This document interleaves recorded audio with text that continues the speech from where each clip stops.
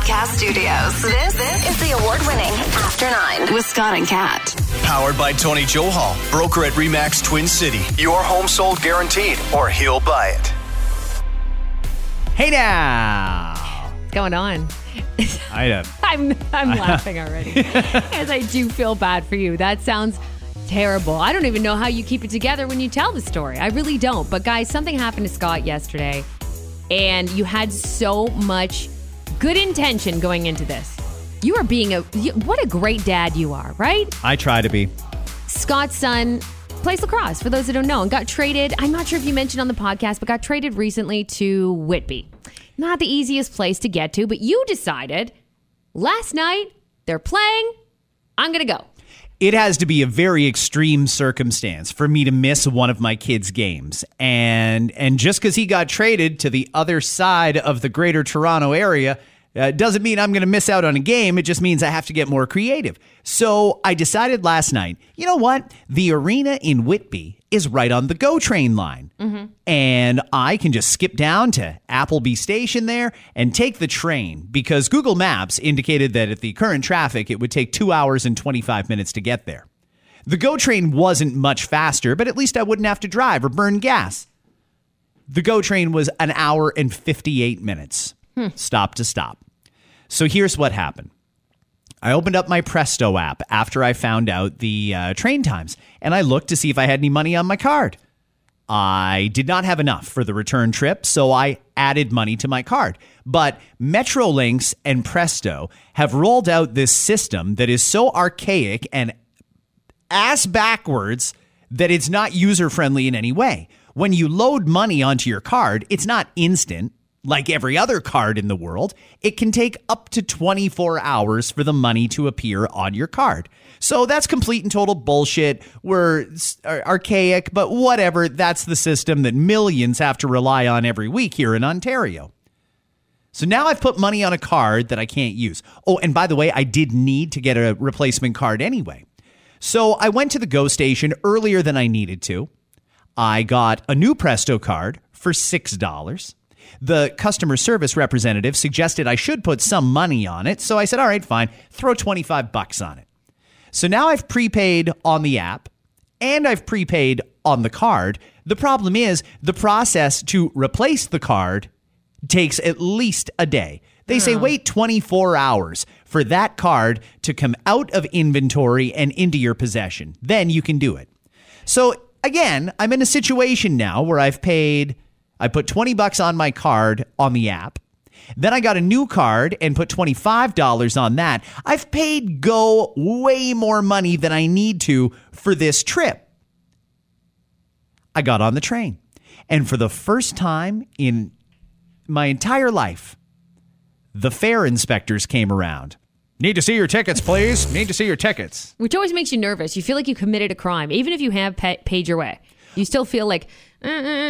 Well, the guy came around and I said to him, listen, here's the deal. I paid on the app. I paid in person at the GO station, but I haven't actually been able to use this card yet because it's not linked to my account and I'm not quite sure what you want me to do. But if you want, go ahead and tap my card if you're telling me that'll work. And he said, so you didn't pay your fare? And I said, well, it's not like I didn't pay my fare. I literally just spent 10 minutes talking to your customer service rep, and she said, wait an hour and then activate the card on your account, and you'll be good to go. He's like, all right, well, let me see your ID. So I gave him my driver's license. That son of a bitch gave me a ticket. Well, a written warning. Oh, a warning. Because you could, so if I'm not mistaken, I don't know, is it 3 strikes you're out? But they will boot you off of GO. Well, GO can fuck right off because this guy says to me, and I didn't know at the time that he was writing up my citation. I figured I'd get something in the mail, but he said, hey, do you think you could just go and just maybe buy a ticket online? You know, like just scan this QR code and it'll take you to the link where you can buy the ticket for this ride. And I said to him, all right, but I mean, I've already paid GO like well over $50 today. And you have my money. It just doesn't show up in my account, apparently, for a day or more. That does seem like the easier route, though. I mean, just scan the thing and pay for the ticket. And you know what? In hindsight, I think I'm going to do that. They want people to use Presto, but this whole system is so fucking dumb. Screw Presto. Fuck them, right? Fuck them. And why did I pay $6 for a card? Yeah. Any other card is free. But I had to pay $6 for this one, which doesn't even fucking work. Like it's a physical card? It's a physical Presto just card. do it on your phone. Well, now I'm going to. Fuck Presto. Yeah. That son of a bitch still gave me the citation, even after I paid for the ticket right then and there in front of him. Well, you know what, though? Fuck him. I didn't... sorry, I'm angry.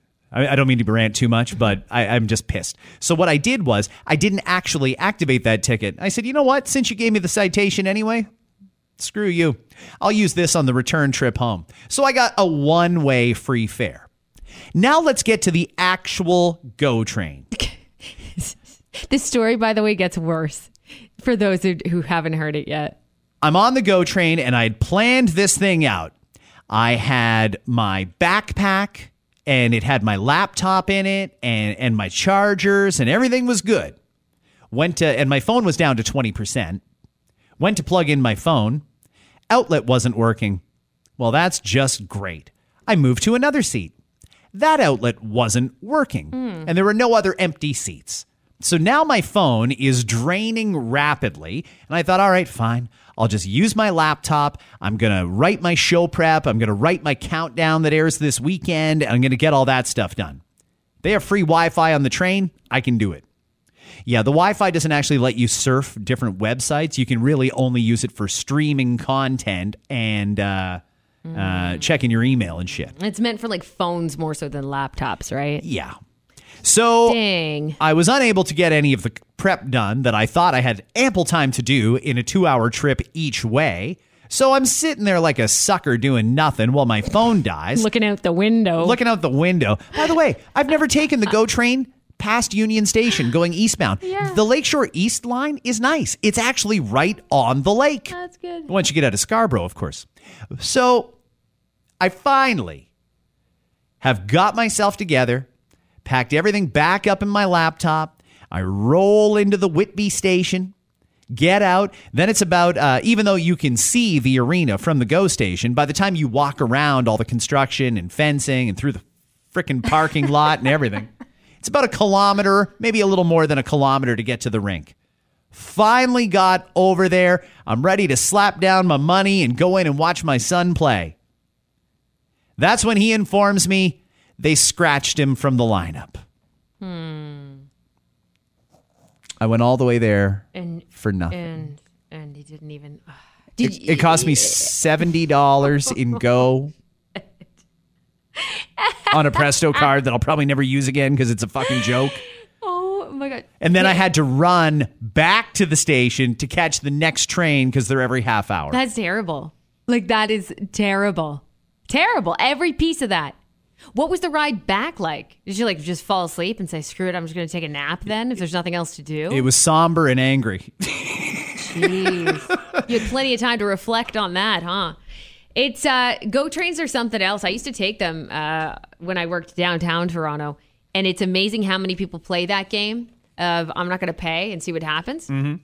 And I think if I'm not mistaken, and I only know this because someone who I used to work with actually was like on a 2-strike, almost 3-strike your route, whatever it might be. It might be 2 strikes, 3 strikes. I don't know. But she was one more citation, if you will, away from being booted from GO. And I'm not sure how exactly you get booted from GO. Like, I don't know if they put your photo up, or I'm not sure if they put a microchip in you just to make sure you can't enter the trains. I don't know how they do it. That's why they wanted everyone to get the COVID shots so they can get the fare evaders on GO. But she was so cheap. She risked daily, and she knew the GO police officers, if you will, GO police. It's almost an embarrassment to call them police officers. Yeah, I mean, it's pretty obvious when they come through the car, and that's what helps those people, I suppose, because it was as easy as she would see one coming through. Every now and again, they'd trick you, though. There'd be 2 on duty, and they'd come in at you from each side of the car at the same time in between stops. So it's not like you can run out the door. You're trapped, right? Uh-huh. And that's when they got you. That's the only time she says she ever got caught. But otherwise, I watched her get a citation at one point. I'm just like, just stamp your fucking ticket. Just stamp the damn thing. Well, it's not cheap. I mean, each way was $20. No, it's not cheap. I mean, gas isn't cheap. Nothing's cheap. No, but I mean, this would have been comparable to the gas that it would have cost me to drive. Yeah, it's just basically you're going with that relaxation factor, which you thought you had because you had all your stuff with you. And I would have probably thought the same thing. Like, at least I can get stuff done. Well, at least you learned something, though, from it, right? What I learned is this is another branch of the government that is so fucked up beyond repair. I was there. I took one trip there and back, and I probably could have told you 10 different things that need to change. Wow. So rather than screwing around with this current system that we have, they should just scrap the entire Presto system altogether because it's a joke. It doesn't work. It's not user friendly. The whole thing's just a hot mess. Rather than paying all these people to try and catch other people stealing, why on earth do they not just go to a more reliable system of verifying that everyone on the train has paid their fare? Why are we doing this mainly an honor system, but if we catch you, you're fucked? Yeah. Why are we doing this? I don't know. It's stupid. You think about the subway too. The subway's pretty. It's harder, right? Because you got the turnstiles. Belt. Yeah, the turnstile. Exactly. So it's a little harder. Some people try to jump it, and some people say they know ways. That's fine. You want to go to all that trouble? Fuck it. And it's cheaper. So okay, you want to save yourself the $3? Fine. But I do wish we had better ways because I don't. Like, it sucks, but I can't see myself using it that often. Maybe for fun. Like, maybe for, hey, I'm on vacation. Let's take a trip downtown. Cool. That'll save maybe at least some stress of driving. But otherwise, I find it seeming so complicated to me that I can't even be bothered with it. Yeah. And I know once you get, they say, of course, everyone who takes it normally is like, it's not that complicated. And I totally believe you if you take it on a regular basis. I'm more so talking about those like myself who would take it semi-regular when I am, visiting friend in Mississauga or going downtown Toronto, going shopping, seeing some touristy things. Like, those are all the areas where I feel like if we did a little bit better, made it a little more clear for people to understand how it works, we would have more people doing it. Well, the main part of the problem is their stupid Presto fare system. It's dumb. And like I said, not user-friendly. If they scrap that, that'd be a good start. Some real simple, common sense things could make that experience so much better. Listen, when your Presto card is linked to your account and you've got money on it and you're not trying to do anything last minute, maybe that works fine. You just tap on and tap off. Mm-hmm. For any other situation, it's a joke. And it's so frustrating. I mean, this is the transit system that we're supposed to be proud of, but how can we possibly be fucking proud of that? And the whole system is with the fare inspectors. This is the last point on this. It's funny because when he said, well, could you just buy the ticket here online? I said, yeah, no problem. So I scanned the QR code, paid again. Third time I'd paid Metrolinx yesterday. And it comes up with a thing. Your card can activate in 5 minutes.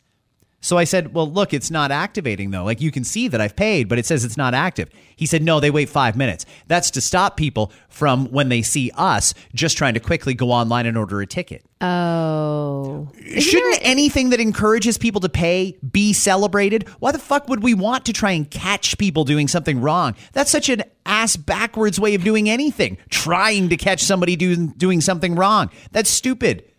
Just get them all paid before they even get on the train, like any other business would. This is so far beyond repair. There are so many things that need to be fixed about it. I can't even. I am just floored. And it didn't help that the guy started off nice, but then he gave me that citation anyway. A nice souvenir from Go. Thank you very much. There you go. Frame that puppy. Does that mean I have a record now? Honestly, probably. Like, your name's on the slip, right? Yeah. I told you, it's like 3 times and you're out. And again, I don't understand how they do the you're out thing, or if it's just a fine you have to pay that's really large. That could be it. But I know that there is consequences if you're an offender again and again and again. But is there no ability to say, yeah, I mean, obviously this guy wasn't trying to evade a fare. He clearly paid us earlier, and I showed him the receipt. Then he paid us again at the station. The fact that our card can't be set up right away is not his problem. What more do you want me to do? I literally spent $70 plus with Metrolinx yesterday for this stupid Presto card, which I had to pay $6 for. It's just a fucking mess, Kat. So not a good day. No, it wasn't a very good day. Not a very good day. I watched the NHL awards last night, and we were talking about yesterday our thoughts on that. But Austin Matthews winning the Hart, that was awesome, and a couple of awards actually. So that was cool. That was good. And Kenan Thompson's great. You were talking about Kim Kardashian this morning during What's Trending on our radio show, and I thought it was a really interesting story that it doesn't really get talked about, but it's something that affects so many people on a daily basis. One of the questions Kim got asked was why and when she decided to introduce Pete Davidson to her kids. If you think about all the divorced and separated parents out there that get back into the dating pool, there's going to be a point where you have to make that decision. Is it time to introduce Manu to my kids? Kim says, well, actually, I believe her when she says she did a lot of work. She actually interviewed different psychologists trying to get their theories on it. Yeah, I think that she's got some therapists like on standby for the most part. That whole family probably does, which is great. Hey, and I'm not knocking that. That's fantastic. Good for them, because I'm sure that they go through a lot of shit. So she spoke with not just therapists, though. I mean, having someone in your life that has been through it, don't we all do that? When we're going through something, we talk to those people, ask about their experiences, ask for their opinions and their thoughts. This is one of those things that, for me, although I have no experience in it, I do believe this is not a one-size-fits-all situation. You know yourself best. You know your kids best. You should be able to figure that out for yourself. So if a number like what Kim said, which is 6 months, she said, after she spoke with her sister and the therapist, 6 months. That's how long I waited to make sure the relationship was serious enough. That's what worked for her. It doesn't mean that it's wrong to do it at 3 months, for example, or it's wrong to do it at 1 year. I mean, some people will wait that long. And it all depends on the age of the children and their understanding. And again, you know what's best. How long did you wait before you introduced your girlfriend to your kids, if I may ask? I've dated a few girls since I became single. And the girl that I'm with now, great, my girlfriend, I waited a really long time. And my kids are older. I mean, as you know, they're adults. And yeah, it's a tough situation. And you really have to ask why. Like, are you introducing them because you think there's a future and she should get to know them? Are you introducing them just because you're trying to be polite and everybody should know each other? Are you introducing them because you want to piss off your ex? And that actually happens from time to time. Oh, yeah, that's true. But I don't know, maybe this isn't an unpopular opinion. I think you do also need to consider the feelings of your ex because you're still parents. In my case, I waited a long time. It was over a year. Okay. That was just what worked for me with my kids and that situation. And it's never forced that they're together. I mean, they're adults. They can leave anytime. Right. You know, I mean, it's that. But I mean, when you have younger kids, it's probably a much more delicate situation. And Kim, if she did the work and she truly felt that her kids were ready and Pete was ready and Kanye was ready and that there was a point in doing this, i.e. you see a future with Pete, then that maybe 6 months was the right number for her. But a lot of people struggle with that situation all the time. I bet they do. And that's the most relatable thing I think she's ever talked about, isn't it? Well, it's relatable and it's practical too. It's kind of interesting to know that after talking to a number of therapists and psychologists and so on, they centered on 6 months. I'm kind of curious to know why 6 months. Was that just the feeling or the time that it took Kim to realize there is a future with Pete, i.e. I should introduce him to my kids? Was that how long it took for Kanye to be okay with it? Was Kanye even a factor in this decision? I would hope he is, but I don't know for sure. There's so many things that go into it, and there's no manual on how to do that stuff. No, of course not. That's why you do just have to figure out your own situation. Some people would do it a lot quicker. And of course, like you said, it does depend on the age of the kids and your circumstance and who lives with who. I mean, that also plays a factor. I mean, if you're thinking about moving in together, then that's probably the time you should do that if you haven't yet, you know? Exactly. You're usually pretty good at getting a gauge for relationships. You can hear about these Hollywood couples and say, yep, that's a great couple and I think they're going to last. And you're usually right. I'd like to know your take on this couple, though. No, they're not celebrities. They're regular people with real people problems. Her name is Laura. She lives in the UK. She right now is in the process of planning her wedding to a person who's serving 40 years in a U.S. prison for murder. Okay.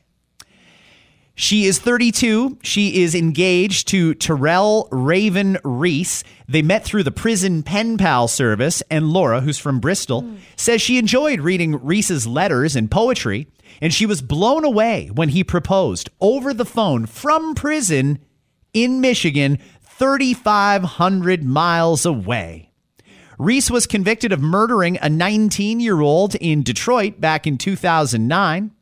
Now, Terrell told the deceased that he would sell him a car. Instead, he planned to rob him and another man. He brought along an AK-47, and when things went south, he shot him to death. Now, one of the things that Laura says she was most impressed about was Terrell's honesty when he volunteered the information about why and how he killed a man. And she sees some good in this guy who's serving 40 years. She sees a future. She's moving to America so she can be closer to the prison, and they're actually going to get married. What encourages one to join the prison pen pal system to begin with? I wondered that too. Can anybody sign up to that? And I'll just start getting stuff in the mail from convicts? Like, that's a curious one for me.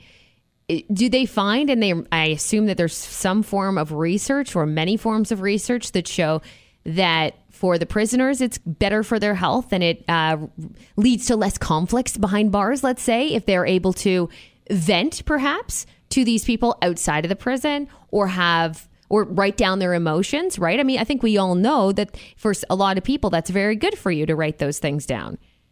But I'm trying to think bottling them up and never telling anyone is also pretty cool, though.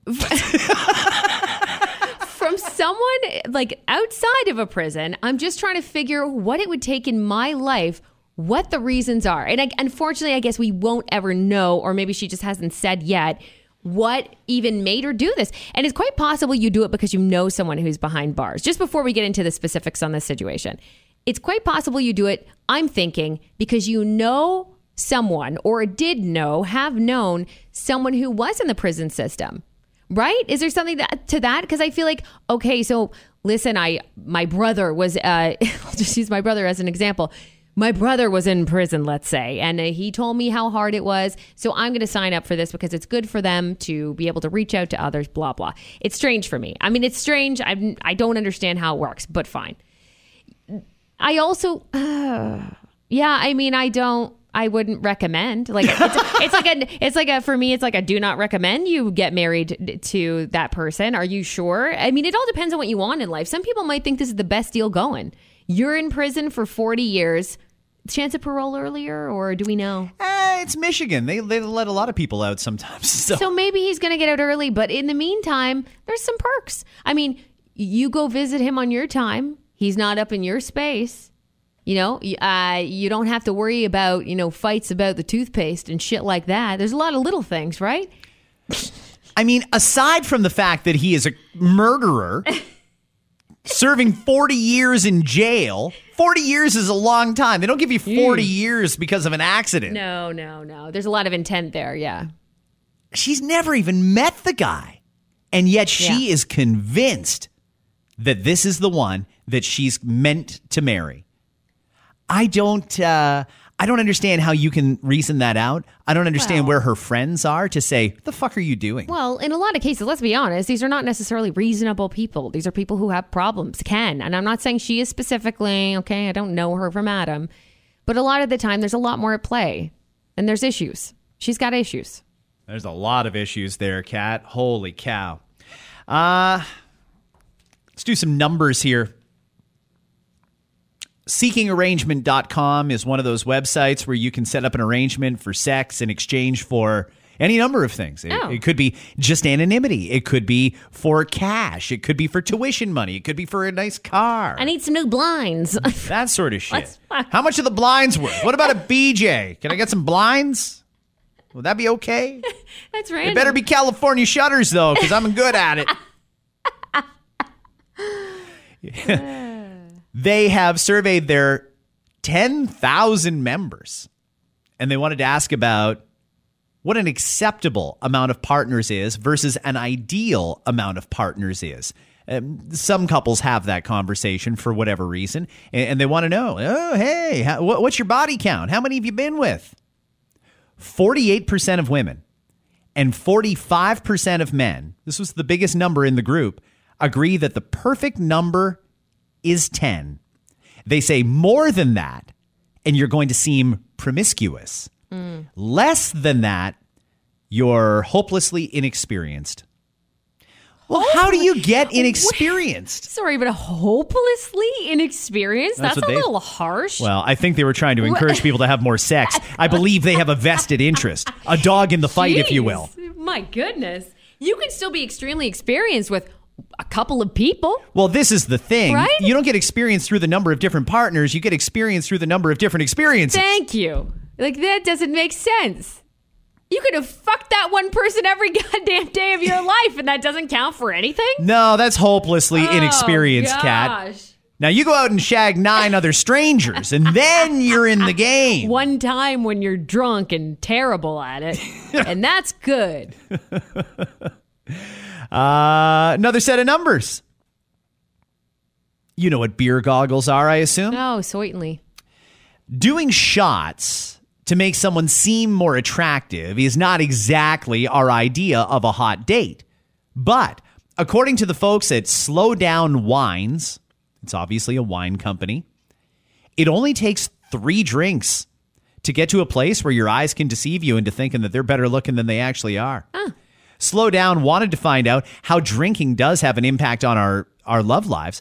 They surveyed 325 men, 325 women for intimate details on their dates. And they found that the 3-drink rule still applies. Wow. 60% of people said that having a few drinks gets them feeling frisky. And it only takes 3 to turn a 3 into like an 8 or 9. Okay. Is it really making them more attractive, or are you just losing inhibitions and trying to convince yourself you'd rather have sex more than you care what they look like? It just gives you the ability to find those little things that you think, okay, maybe that face isn't as crooked as I thought. I can work with this. Yeah. You're a parent of younger kids, so this affects you more than me. What's the most annoying instrument your kid could say they want to learn how to play? No. Yeah, if my kid... So there's a couple of different variations of annoying for me. And it'd have to be, even anything, any wind instrument. Can I just say any wind instrument? I'd be like, oh, really? You want to do that? Okay, cool. Like, you name it. Anything from a flute to a trumpet to a trombone, whatever the hell it is. Any of those. That's it. The other thing that would be annoying, I think, is more so... like too large of an instrument to carry around. Or like you're telling me I got to get a fucking piano because you want to be into piano. I don't want to do that. You want to bring home a cello from school every day? This sounds terrible. Have your kids gotten into the music playing thing yet? Or do you have to wait until they have to do the shitty recorder thing in elementary school? Yeah, we have a guitar, but they haven't taken lessons or anything. I say my oldest would be the only one who maybe could handle it. She just turned 5. So no, I haven't really been there yet. We have instrument sets, but nothing too crazy. Our neighbor has a drum set, and that's mostly just do that for fun. And it's in their house, which is even better. 82% of parents say it's important for their child to learn how to play an instrument. The biggest pile of horseshit I've ever heard in my life, but I'll circle back to that. 18% of parents most want to hear the piano practiced in their home. That was the most popular choice amongst parents. If you're going to play an instrument, we'd like you to play the piano. Okay. That's an expensive instrument to buy. Sure. Yeah, I'd be like, okay, you're starting with a Yamaha keyboard, though, because I ain't buying one of those. That has headphone jacks. Yeah. Here's the 10 most popular instruments.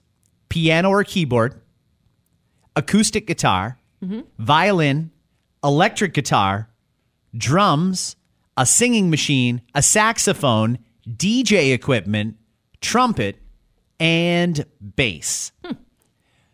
That's what kids want to play.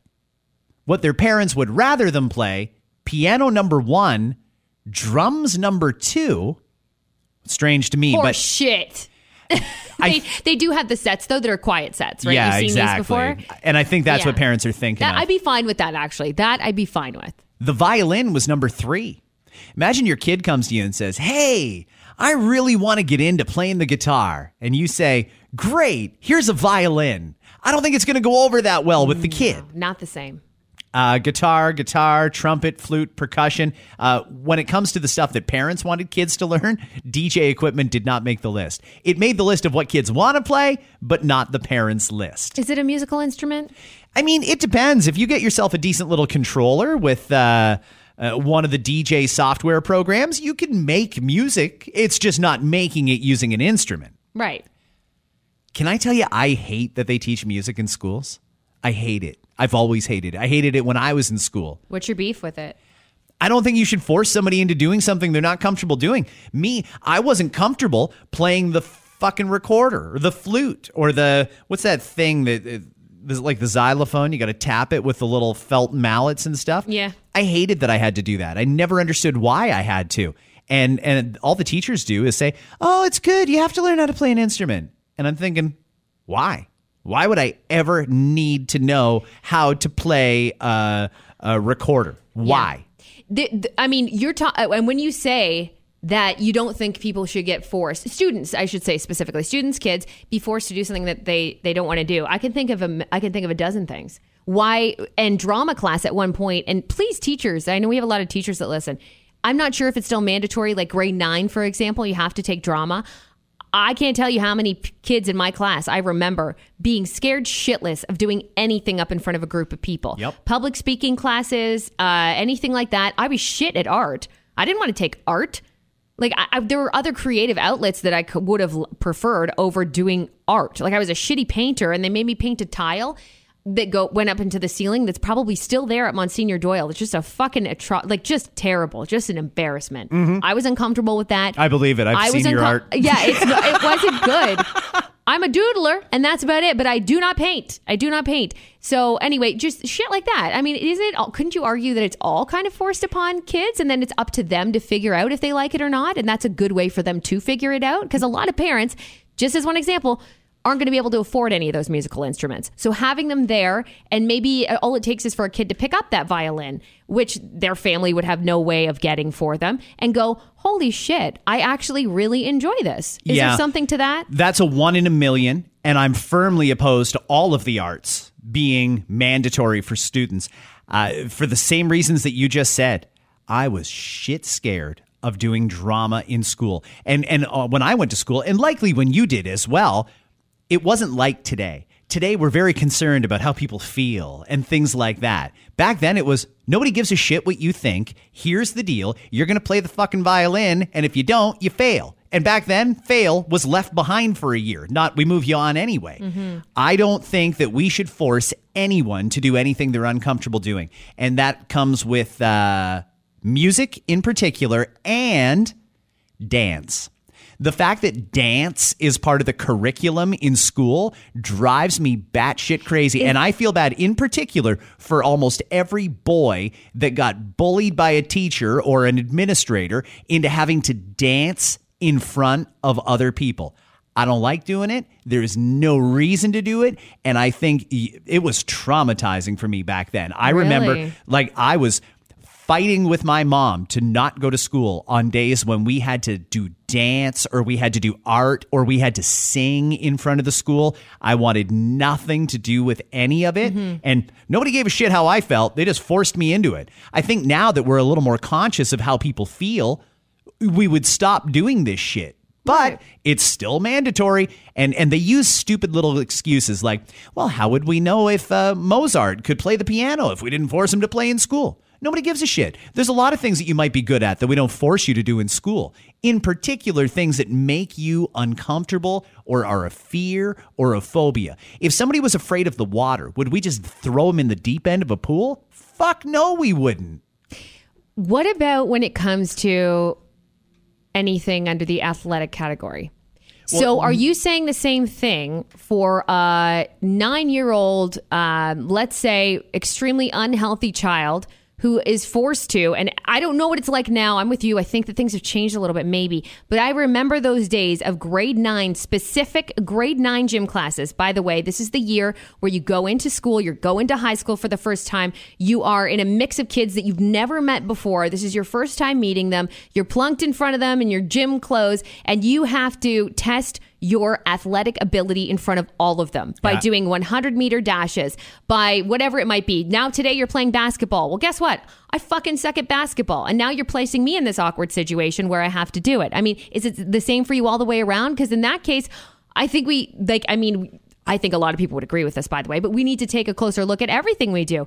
But some people would argue maybe they need that in order to realize, like, holy shit, I'm unhealthy and I need to do better because I am behind on everything. Look at me. I'm the last one on the list. I mean, it does go toward that. I know that there's a lot of people who would say, for example, Gen Z and maybe even millennials, right? They're snowflakes and shit like that. But there is a lot too, those moments of bullying because of those programs, for sure, where, the chubby kid's last, on the track, and everybody is saying something about it. It's not the sunshine butterfly world where people are just like, oh, it's fine. You did your best, though. It's embarrassing for a lot of kids. I think there's a lot of programs like that. But do you keep them and make people realize maybe I need to do better or I should try? Or do you get rid of them completely and then they avoid those areas of their life and never step out of their comfort zones? It's very, very, well, we don't force people out of their comfort zone in any other scenario. I think it's a little different when it comes to physical activity, but I also believe in reasonable accommodation. If someone is overweight, and I don't think the school gym program is going to get their weight under control. That's something that should be talked about in a healthcare setting with the parents involved in that discussion. Do we force them onto a track and make them run 500 meters? Fuck no. But I in front of every that. Oh, I know. I had to do it too. Yeah. And eventually I got out of that bullshit by just saying, I'll do shot put, because I was a short little fat kid who could throw a ball a long way. It's great. I did long jump and I'm short as shit, but I was like, I'd rather that. I'd rather sprint for a short amount of time than do track for 1,500 meters. Even at that, though, I remember I felt it was annoying because the girls in my class always got out of it. And it took one person to discover the out that works, and it worked every time for every girl. Every time we had to do like track and field or a program in gym that the girls didn't want to do. Sorry, sir, I'm on my period. All right, well, you can just go back to class and work at your desk then if you want. And the girls got out of it every fucking time. It drove me crazy. So There's jealous of menstruation. Yeah, that's me. I'm jealous of menstruation. There's legitimacy to a lot of it that came with cramps and everything else and discomfort physically, right? Sure. I just found it hard to believe that the entire cohort of girls in the school was on their period at the same time. You hang out with people a lot. Your cycles sync up. Okay. All right. I mean, it was 7th grade. Yeah, exactly. And there's no way a teacher's ever going to question it. No. We did know that for a fact. Well, fun fact, you can use that, or you used to be able to use that and get out of gym class. Like I said, I think that reasonable accommodations are required here. There's so many kids that have IEPs and all of the other different things that give them different accommodations for their education. We wouldn't make somebody stand in front of the class and take an oral test. So why on earth we make them run in front of all the other students is beyond me. Yeah. I hope they don't still do that. My point here being that school should teach school stuff. And when it comes to the other stuff, just because it's an ideal, like, oh, wouldn't it be great if little Timmy or Susie ended up being the next fucking Mozart, doesn't mean the entire school should have to learn how to play the goddamn piano. I hated it. I still to this day feel bad, particularly for the boys who got forced to dance outside their comfort zone in front of other people or sing. I never thought, and I'm a public speaking champion. I've won 5 awards. Champion? Yeah. All right. 5 times I won. I don't think anyone should be forced to do public speaking. And I don't think you are. I think if you're that uncomfortable, you can arrange to give your speech, either submit it in writing or do it directly to the teacher, not in front of the class. Mm-hmm. I don't see why we make exceptions for the arts and for athletics in school and force people to do something they really don't want to do, they're not comfortable doing, and it doesn't seem reasonable to me. I'd really rather schools teach kids how to do math and financial literacy and all the other things that they have to learn, French, English, that sort of thing, and not be forced into Hey, today's basketball day in gym. Everybody's got to do a layup and a three-pointer or you can't leave. Get the fuck out of here. Do you think I'm going to make the WNBA one day? Why do I need to do this shit? We all know where this is going, okay? It's not happening for me. So I do agree with you. I mean, in my opinion, if all of a sudden I was handed over everything to do with education, I don't even think Stephen Lecce has this power. But as an example, right? If they're like, Kat, it's on you now, I would blow the entire thing up and start fresh. The entire thing. Really? Yes, I would. There's so many practical things that kids do not learn. Financial literacy, and I know they've made some changes, but they're too minor. The changes that have been made recently to the curriculum are too minor for it to really make a difference once they head out into the, and I quote, real world. Financial literacy is a big one. I mean, look what we're going through right now. And it's not the last time we're going to be going through something like this where inflation's crazy and people are trying to balance their own budgets. There's a lot of adults who can't figure this shit out. Maybe if they learned earlier, a lot of very practical at home stuff. I think I'm a fan of that. Let's learn how to cook some basic things and let's learn how to not waste food. As an example, let's learn how to do all those kinds of things. Shop and home ec should both be mandatory courses in elementary and secondary school. Let's teach you how to fix basic things around a household so that you can even help I mean, think about it. Even at that age, even in high school, if we're using high school as an example, which in this case, I think we are, that's a great way for you to help out around the house too. Hey, let's teach you how to do this. Let's teach you how to do that. Instead of shit I'm never going to learn, never going to need, like algebra. I don't need that shit. I don't want that shit. There are some people that could take it, that could continue to take it, and that's fine. But it shouldn't be a mandatory situation in a lot of cases. And sometimes it is, and I don't know what it's like now. But I would really just blow it up. You all have to take basic. You all have to take basic math. Absolutely. Basic French even. Living in this country, it is good to know a little bit of French. I carried some of that with me through the years, and I never took it past like grade 10 or whatever it was, or 11. And I still remember some. But I really think that I would love to take a closer look at that and just completely rebuild it from scratch.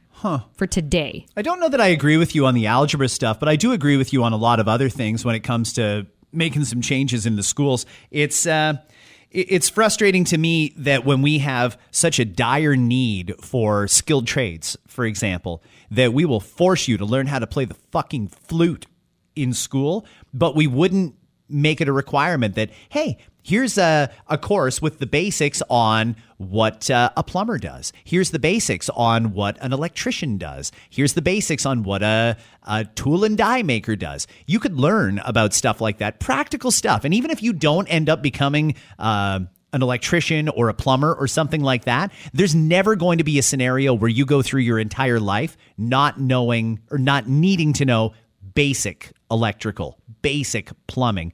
Your toilet leaks and you got to replace the gasket on it. It's an easy thing to do, but it's amazing how many people go to YouTube that could have learned it in another setting formally. Yeah, that's true. But and arguably, I understand that a lot of the shit is on YouTube, including or at the touch of the fingers with our phones. Why do we need to learn math when we have it right here? One could argue. Well, we've always had calculators, but nobody carried them around. No. Nobody carried them around with them. This is always around all the time. Every answer to every question. So let's learn more practical things in school, and let's continue to use these phones for the exact same reason a lot of adults use their phone, to figure out answers to shit they don't know. Couple quick good news stories, and then we got to go. Guy from North Carolina used to have a classic 1965 Mustang. He sold it years ago when he had kids and he needed money because, well, kids are really expensive because you've got to send a lot of money to school for their flutes and recorders. To thank him for the sacrifice he made when the kids were growing up, his two now adult children waited until the day he retired and then surprised him with a very similar 1967 Mustang that they had fixed up. It looked almost exactly like his classic 1965. I love that. And obviously a good parent, like a good parent to sacrifice whatever it is they like because they realize, okay, I need to focus on the kids, right? Sacrificing is a big part of being a parent. And when your kids get to that point, and it does take years. I mean, in this case, it took years. It can take years and maybe it doesn't take that long. But when they get to the point of that recognition of you, what a good feeling that probably was for that guy, knowing, wow, my kids actually understand and appreciate what I did all those years ago, to the point where they want me to now live out this dream that I kind of had to let go of all those years ago. That's nice. An English teacher in Michigan just retired after teaching at the same school for 50 years. So everyone in the building lined up and surprised her with a standing ovation throughout the halls on her last day out the door. That's got to be so rare to be at the same school for 50 years. Yep. 50 years she's been teaching in that building. Imagine all the things you've seen. I mean, we have in my daughter's school a woman who is fantastic in the main office. It's retiring after 22 years. And I think that's an incredible accomplishment, being at the same place for 22 years. 50 years? Mm-hmm. That's unbelievable. A 70-year-old grandmother in Philadelphia heard that there was a lifeguard shortage this summer. For whatever reason, people aren't going into lifeguarding in Philadelphia. So she has come out of retirement and taken it up again.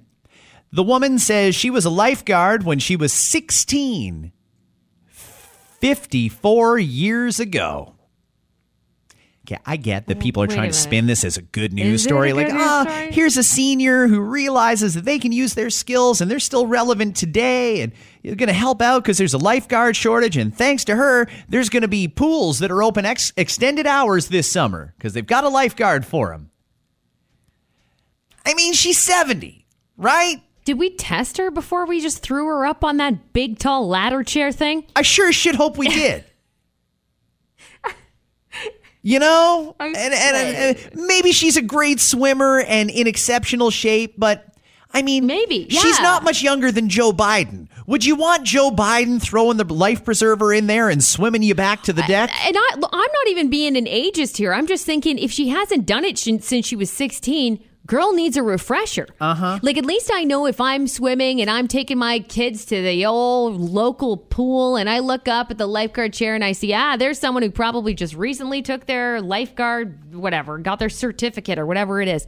Cool. I don't think any of that shit will be top of mind all those years later for her if she didn't do that for a living for many, many, many years. Well, swimming itself hasn't changed much. CPR techniques have changed. Yeah. Even pools themselves have changed. They don't run the same way they used to, where you just dump a whole bunch of chlorine in there and hope for the best. It's, I'm hopeful that this goes well. I'm just saying I'd probably chill in the shallow end if I was there. That's all I'm saying. That's it. Before you go in for a swim, take a look at the lifeguard. I wonder how old they are. I better take it easy today. Where am I, anyway? You know? Have yourselves a fantastic hump day, everybody. We will see you tomorrow with another brand new episode of After 9. Bye. Uber is bringing back Uber Pool, but now they're calling it Uber X Share. Oh. Yeah, brand new name, same mix of smells. American Airlines has announced that it will no longer service Toledo, Ohio, due to a pilot shortage, despite being the only commercial carrier to service the city. So if you have to go to Toledo, I have even more bad news. Gas prices still on the rise. At this point, the only affordable place to get gas is Chipotle. The After 9 podcast is powered by Tony Johal, broker at RE/MAX Twin City. Your home sold guaranteed or he'll buy it. Hi, it's Shauna, and I might be a bad parent because my kids think French fries are vegetables. Hey, it's Ryan, and I might be a bad parent because I went out for wings when my wife was in the hospital after giving birth. Johnny here. I might be a bad parent because in my house, the tooth fairy gives pocket change. But we're not alone. Len emailed us and said his 6-year-old daughter's Tarzan moment going from love seat to lazy boy by curtains made him more proud than any dance recital. And Andy left his 2-year-old at the rink. All right, guys, I'm sure we're not alone. Like Andy's kid. For stories and confessions like this, make sure you check out our podcast. It's called Bad Parents, and it's available wherever you get your podcasts. I left a glove at the rink.